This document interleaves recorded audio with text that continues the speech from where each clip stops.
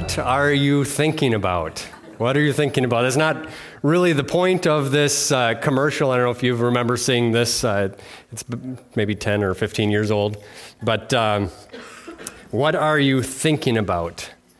It's funny, as we were worshiping, I was noticing, in the old cartoons and stuff, if somebody had an idea, a light bulb would come on above their head or whatever, and I'm noticing the light bulb's out. That doesn't mean I'm not thinking about anything. What are we thinking about? What thoughts are we allowing to fill our minds? Are we choosing them? Or are they just random thoughts, random voices that are just kind of monopolizing our thought life? Those are the questions that we want to consider today as we go through this next part of the book of Philippians. We're nearly through Philippians. We're in chapter 4. Last week we spoke mostly on 6 and 7, and we were talking about worry and anxiety and on peace. And as we went through that, we read that we're not supposed to worry or be anxious about anything, but instead of worry, with a thankful heart, we pray. With a prayer of faith, we pray. We choose to put our trust in God and cast our cares on Him because He's able and because He cares for us. We know that He doesn't want us to carry those things. And then once we release those worries to God, then we experience the peace of God that will guard our hearts and minds as we live in Christ Jesus. As we live in Christ Jesus, as we abide in Him and as He abides in us by His Holy Spirit.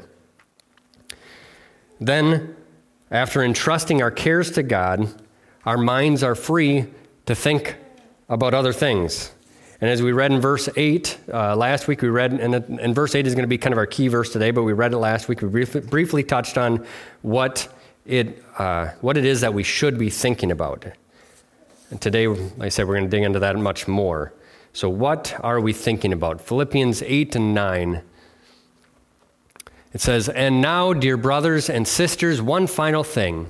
Fix your thoughts on what is true and honorable and right and pure and lovely and admirable. Think about the things that are excellent and worthy of praise. Keep putting into practice all you have learned and received from me, everything you heard from me and saw me doing. Then the God of peace will be with you." Then the God of peace will be with you. I'd like to start today by reminding you of two definitions that I shared last time. One is the definition for the word that's translated either worry or anxious, and then the other word is the word that's translated fix your thoughts or to think about. So the word for worry is a Greek word maranaho. It comes from two words meaning to tear apart and divide, and the second part means your mind. And so it's to have divisions in your mind. It's to have this battle between different thoughts, different kind of competing thoughts in your mind. I'm sure many of you have experienced how hard it is to be productive if you've got a battle like that going on in your mind where you're worried about something. Your mind is consumed with something. It's even harder if whatever task you're trying to do requires some concentration and some thought. Now, the analogy that I thought of when I was thinking about this has to do with my workbench and my tools. If that's not really your thing, you can think about kitchen countertops. You can think about office space, your desk, or whatever it is that you're familiar with. But at home, I have several workbenches. At least they're supposed to be workbenches. They never seem to stay workbenches for very long. They end up becoming storage benches or catch-all benches. There have been times that I've gone out to the pole shed and I've kind of thought about what do I want to keep, what do I want to get rid of, the things that I'm going to keep, where do I want to store them so I could find them, what stuff am I going to use the most often that I want to keep, at easy reach so that I have them readily available when I need them. And when I have spent the time to make my workspace clean, then when life happens, when something breaks or there's a project I want to do, it doesn't seem like it's that big of a deal to go and take care of it. I feel able to do it. I don't get, anxious or worried about it because I'm prepared. And so it seems easy. Sometimes I even enjoy fixing something or building something when it's all ready to go, when I feel able. But when it's been a while since I've turned my attention to my workbench and it's got covered with things, and maybe my tools haven't been put back where they're supposed to be, and everything's kind of out of order. There's junk piled up.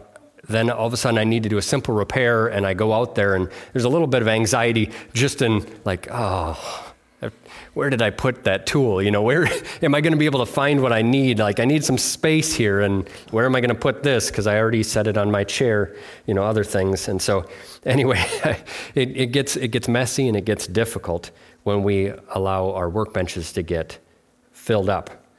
Our mind can be like that. We can let things sit on the workbench of our mind that serve no benefit.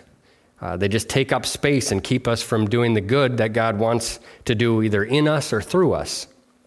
It can make even small issues in life, when they happen, seem like they're enormous, and they can seem overwhelming. Before we can be able to think about the good, which is what verse 8 is thinking about, good things, before we can think about the good, we have to choose to trust God with the things we can't control. We have to take those worries and those things that don't belong on our workbench and set them aside, because they wreak havoc in our mind, and they take up space that keeps us from being able to think about what is good and what God has planned for us. Now, the second word that I want to talk about is the word logizomai. Logizomai, and that is the word where we get our word logic or logical. It means to reason to a logical conclusion. It's nearly the opposite of worry. If worry is tearing apart and dividing and having pieces kind of in our mind, this is kind of taking all the information, sorting through it, getting rid of what's false, and standing firm on what is true, making a decision on what truth is. It's having our mind in order in a way that we're prepared for whatever life throws at us. In verse 8, it gives us direction on how to order our mind so that we can recognize what we should throw away and what we should keep. Back to Philippians 4:8 says, fix your thoughts on what is true and honorable and right and pure and lovely and admirable. Think about things that are excellent and worthy of praise. This is not a list of specific things that you should think about, but it's a standard that we should judge any thought that we have in our mind.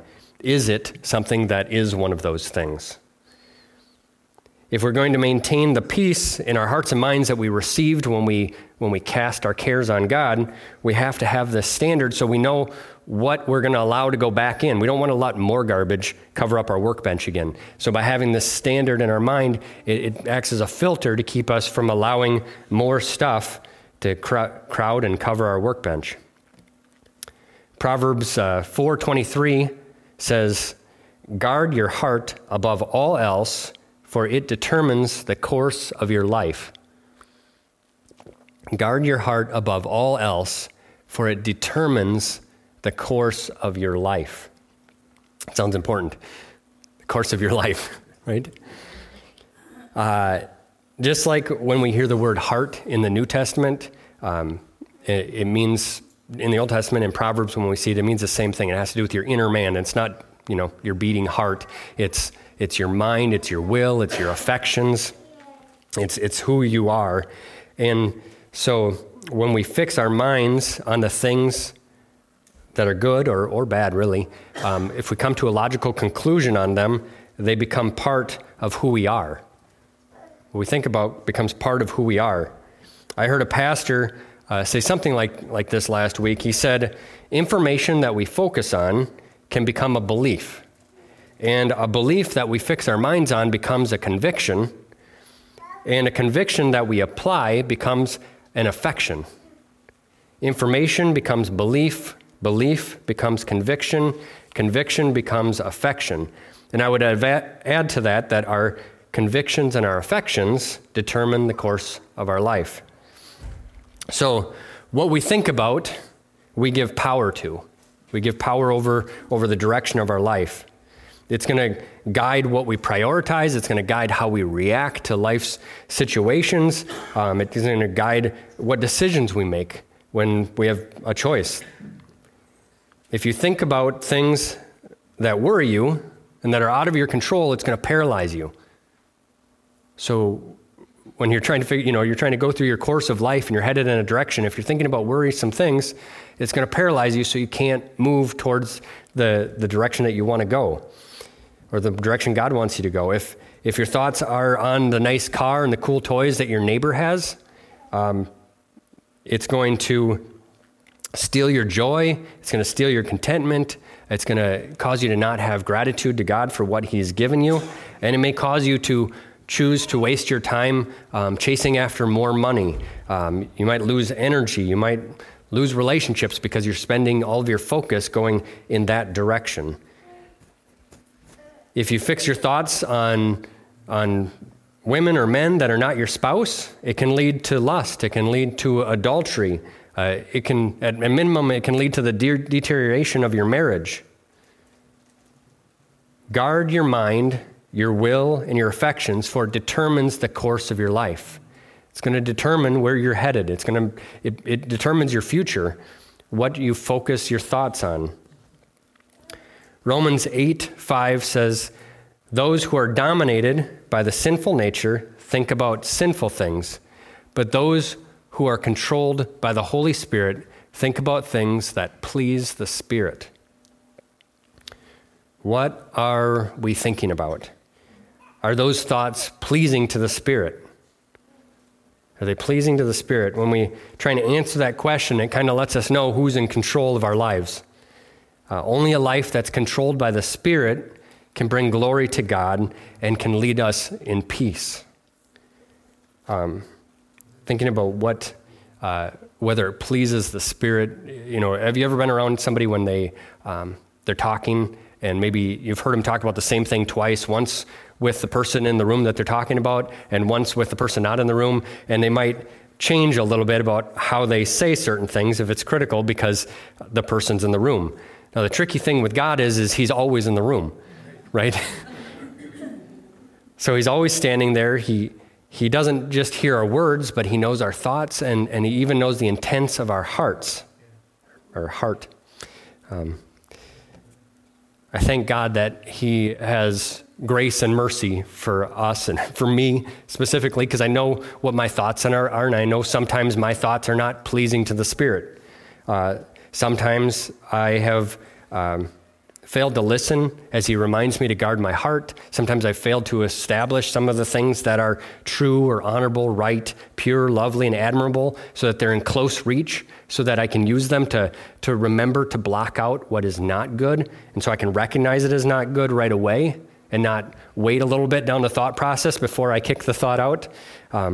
We have to think about those things that are good so that they're on the forefront of our mind. They're not back in a back cabinet. They're at close reach, right in the middle of our workbench. Have we hidden those thoughts in our hearts so that we can guard our hearts? Last week, Angie shared a story about, her daughter Ava went to camp with us a couple weeks ago, and Ava had shared with her one of the things that stood out to her from camp, and it was that one of the camp speakers, and like I said, we talked about this last week, but I'm gonna say it again because it was good and it applies here. He had a Bible in his hand, and he was talking about the Bible with the kids, just that there's the information that's in there, and he specifically started asking questions that are found in different parts of the Bible. Do you know what it says in the book of law? And he asked a specific question, and a lot of the kids didn't know the answer. And so he took that section and he tore it out and threw it on the floor, and the kids gasped. And then he asked a question about something that was in the Proverbs, and they didn't know. So he grabbed that section and pulled it out, and the kids gasped. And then he said, even if you knew the answers, even if it's in your mind and you're not allowing it to guide your life, if it's not controlling how you act, it's still not of any real value. And he grabbed it and he tore it out, and the kids gasped. But then he responded saying, why does it matter if all it is a book that just sits on the shelf getting dusty? Then it's just paper and ink if it's not read. And if we haven't made those words home in our heart, if they're just in our mind and we haven't actually put them in our heart and applied them, then what value do they have to us? just having information is not enough. Even having just belief is not enough. You can believe something and not allow it to affect what you do. I don't know if you've ever heard a story or seen a movie where there's a prisoner in jail and he finds a spoon or something, and over years he digs a tunnel out of the prison, under the wall, and is able to escape. Now, he didn't dig that hole just because he believed he could do it. He did it because of conviction. That was an accidental joke, but but I recognized it when I wrote it.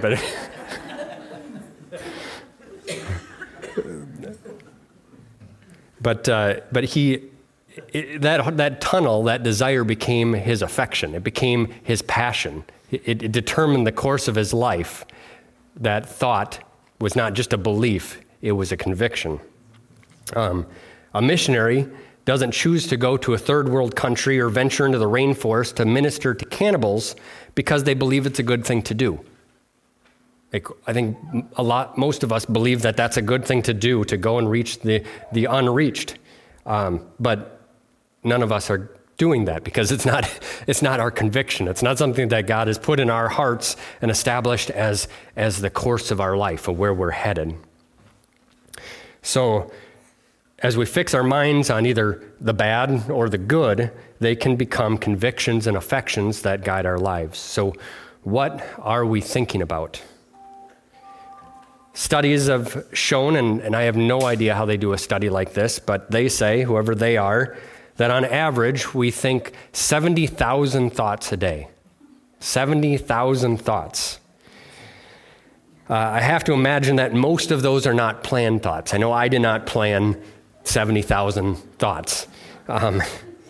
They're unintentional. They're because somebody said something and we think about it, or we drive past something and we think about it.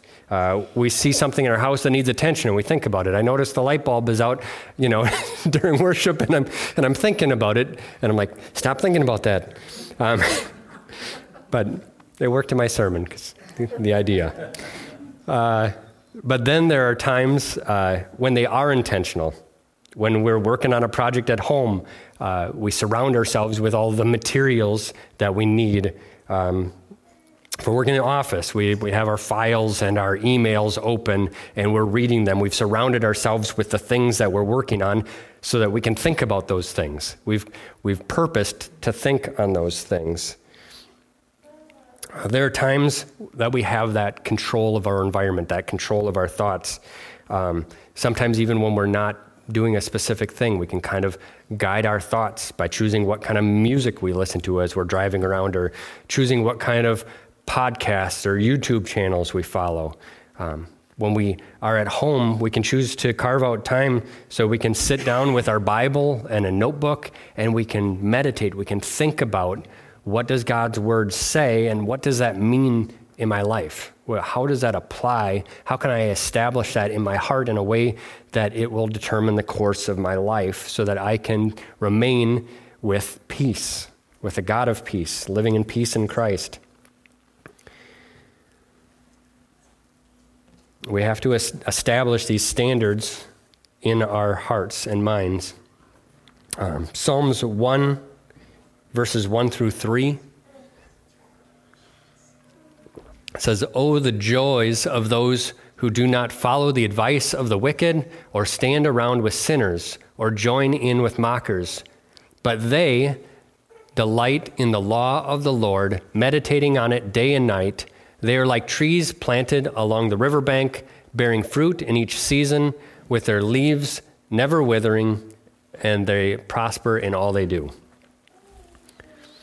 They delight in the law of the Lord and meditate on it day and night.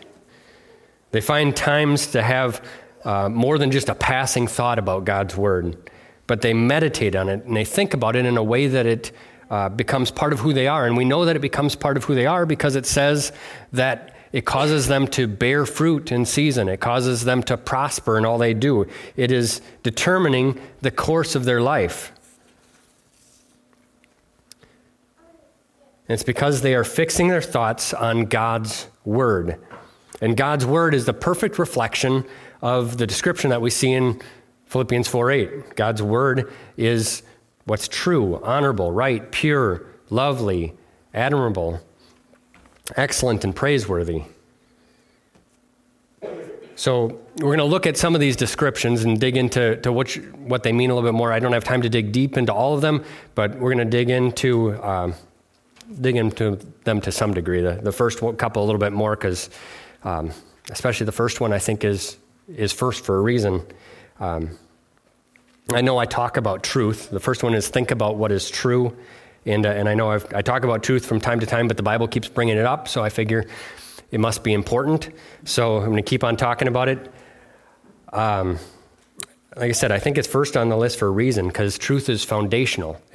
Whether you're building a business, a friendship, or a marriage, it's not going to last if it's not based on truth. We know that truth is under attack today, but truthfully, it's always been under attack. In the very beginning, when Satan tempted Eve, the first thing he did was try to get her to question what God said, to question whether or not what he said was really true. Now, when somebody's trying to tell you something is true, even if it's not, when they try and tell you it and you really want to believe it, it's pretty easy to believe. And that's what's happened with Eve. She wanted to believe what Satan was saying because she desired the fruit. She wanted to eat that fruit. And so it made it easy for her to believe what he said because it got her what she wanted. And it's hard. It's not hard to decide to trust what somebody's saying if it's going to get you what you want. When we hear a convenient lie and we have not filled our heart, or not just our heads, but filled our hearts with the truth, we can begin to think that the lie, we can begin to think about the lie, and we can begin to establish that as our belief. We can begin to believe that and allow that to determine the course of our lives. So as we go through these words, the description of what we think about, we should remember the context of this verse. This verse is sandwiched between verses 7 and 9. 7 talks about having peace in Christ, and verse 9 talks about God being the God of peace. So this description of what thoughts result in peace is a description of God himself. Like I said, in verse 7, it talks about Christ. We have peace in Christ. And then that's the Son, and we have the Father in verse 9, and it talks about that the God of peace will be with us. And then the Holy Spirit, in John 15, I thought this was really cool because speaking of truth especially, it says Jesus is talking about the Holy Spirit, and he says he's going to send us the Comforter, and I just thought, that's a description of peace. When you feel comforted, you're at peace. And Jesus is going to send us the Comforter or Counselor, who is the Spirit of truth. He is the Spirit of truth. There's comfort when you're living in truth. When you know that your life, your actions, your convictions, your purpose are not based on deception or on the changing of cultural norms, but on God's truth that is the same yesterday, it's the same today, it's the same forever. We don't have to, I was thinking about, this is not in here, but I was thinking about these celebrities and stuff that kind of get hit by cancel culture because they said something many years ago, and back then it was appropriate by cultural norms, and then they've changed, and now all of a sudden they're catching flack because of something that they said 15 or 20 years ago. We can stand on the truth of the word. We don't have to apologize for anything we say if we're standing on the truth of the word, because it's the same yesterday, today, and forever. If they were okay with it yesterday but not okay with it today, it doesn't matter to me because I know it's truth. But when we continue on in chapter 16, Jesus goes on to say that when the Spirit of truth comes, he will guide us in all truth. So he says he's the word that's used, comforter. Some translations will say comforter, some will say counselor, some will say teacher. But he will guide us in all truth. He will guide us in all truth. We're not doing this on our own when we're meditating on the Word, when we're thinking about what it says, when we're thinking about what is true and honorable, right, pure, lovely, admirable, if we pause and allow the Holy Spirit to speak to us, he will guide us in all truth. He will help us figure out how to apply it, or help us to distinguish between what is truth and what is false.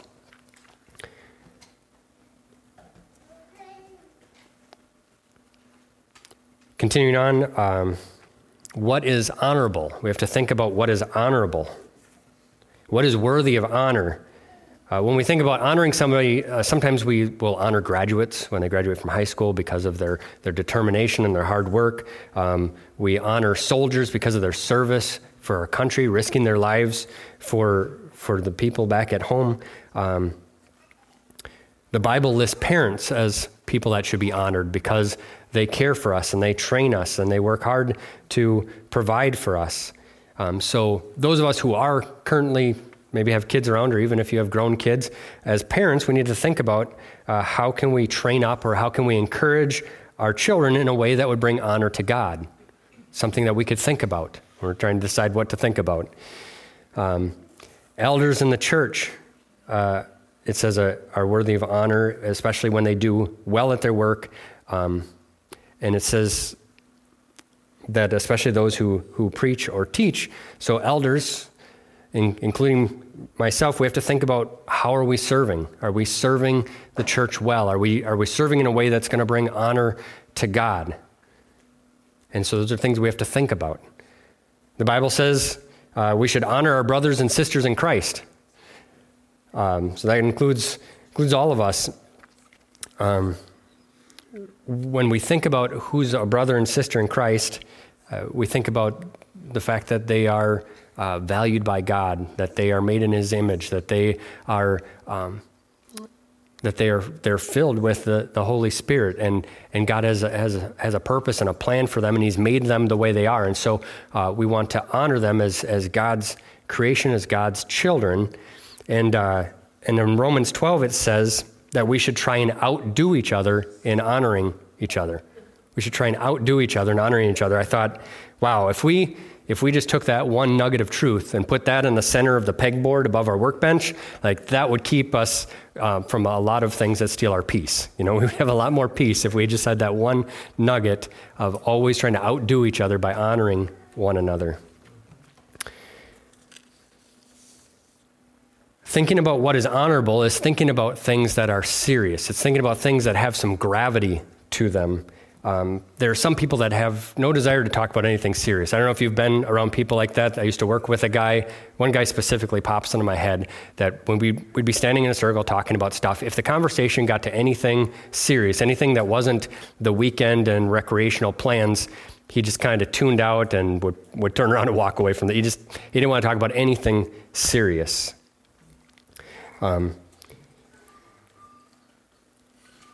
If our whole life is focused on the weekend and on rest and recreation, we're not thinking about things that are honorable. Like, they're just fun. They're not really worthy of honor. God created us for more than that. We can have fun, but as God's children, He has amazing, life-changing work for us to be a part of. Things that we can do, that we can look back on, and we won't be ashamed of the way we spent our life, the way we used our talents. We can look back and rejoice in them. We've talked about this all through Philippians, seeing how Paul rejoiced in the word of God being spread. That was his treasure. It wasn't in fishing. He probably did fish from time to time, but he rejoiced in the work that he was able to do for the Lord. So think about what is important, what is honorable, what is something that God has for you to do that's serious, that has some gravity to it. I'm going to ask the worship team to come. The next thing is think about what is right. Some translations say what is just. Think about what God's laws are, His commands are, so that when temptation comes, we know what is right. And it has become more than just information in our head, but it's become a conviction. If it's just information in our heads, we can sometimes be tempted, know that we're not supposed to do something, but do it anyways because it's not a conviction, it's just knowledge.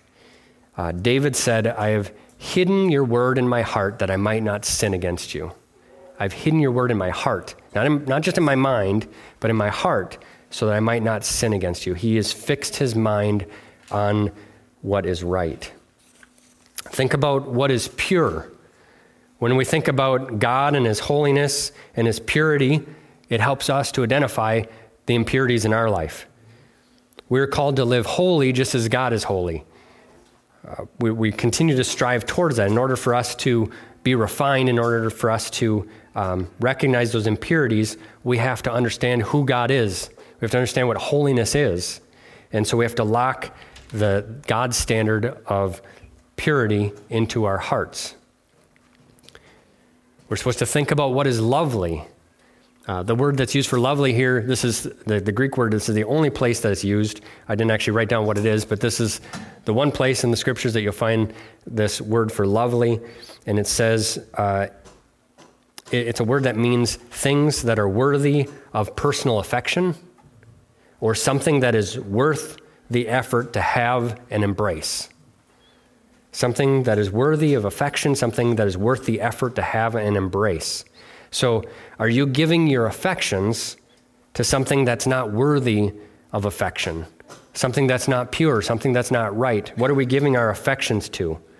Think about what we are calling lovely and treating as lovely. And lastly, the last thing to think about is to think about what is admirable. These things, these are things that are well reported of. They are reputable. It says, don't think about things that you'd be embarrassed about, right? I'm saying a lot today. Instead, think about things that would please the Spirit. So don't think about things that you'd be embarrassed of. Instead, think about things that would please the Spirit, because those are the things that are going to determine the course of your life.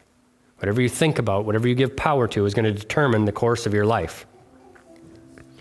When we think about these things, and these things are really the character traits of God, they become tools that can keep us from worry, they can keep us from fear, they can keep us from hopelessness, and they're tools that connect us to the God of peace.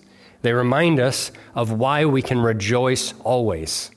When we know who God is and we've established those truths in us, we know why we can rejoice always. We have this confidence, we have this boldness, we feel able in the Lord, right? Because our strength is in the Lord, right? In our weakness, we're made strong.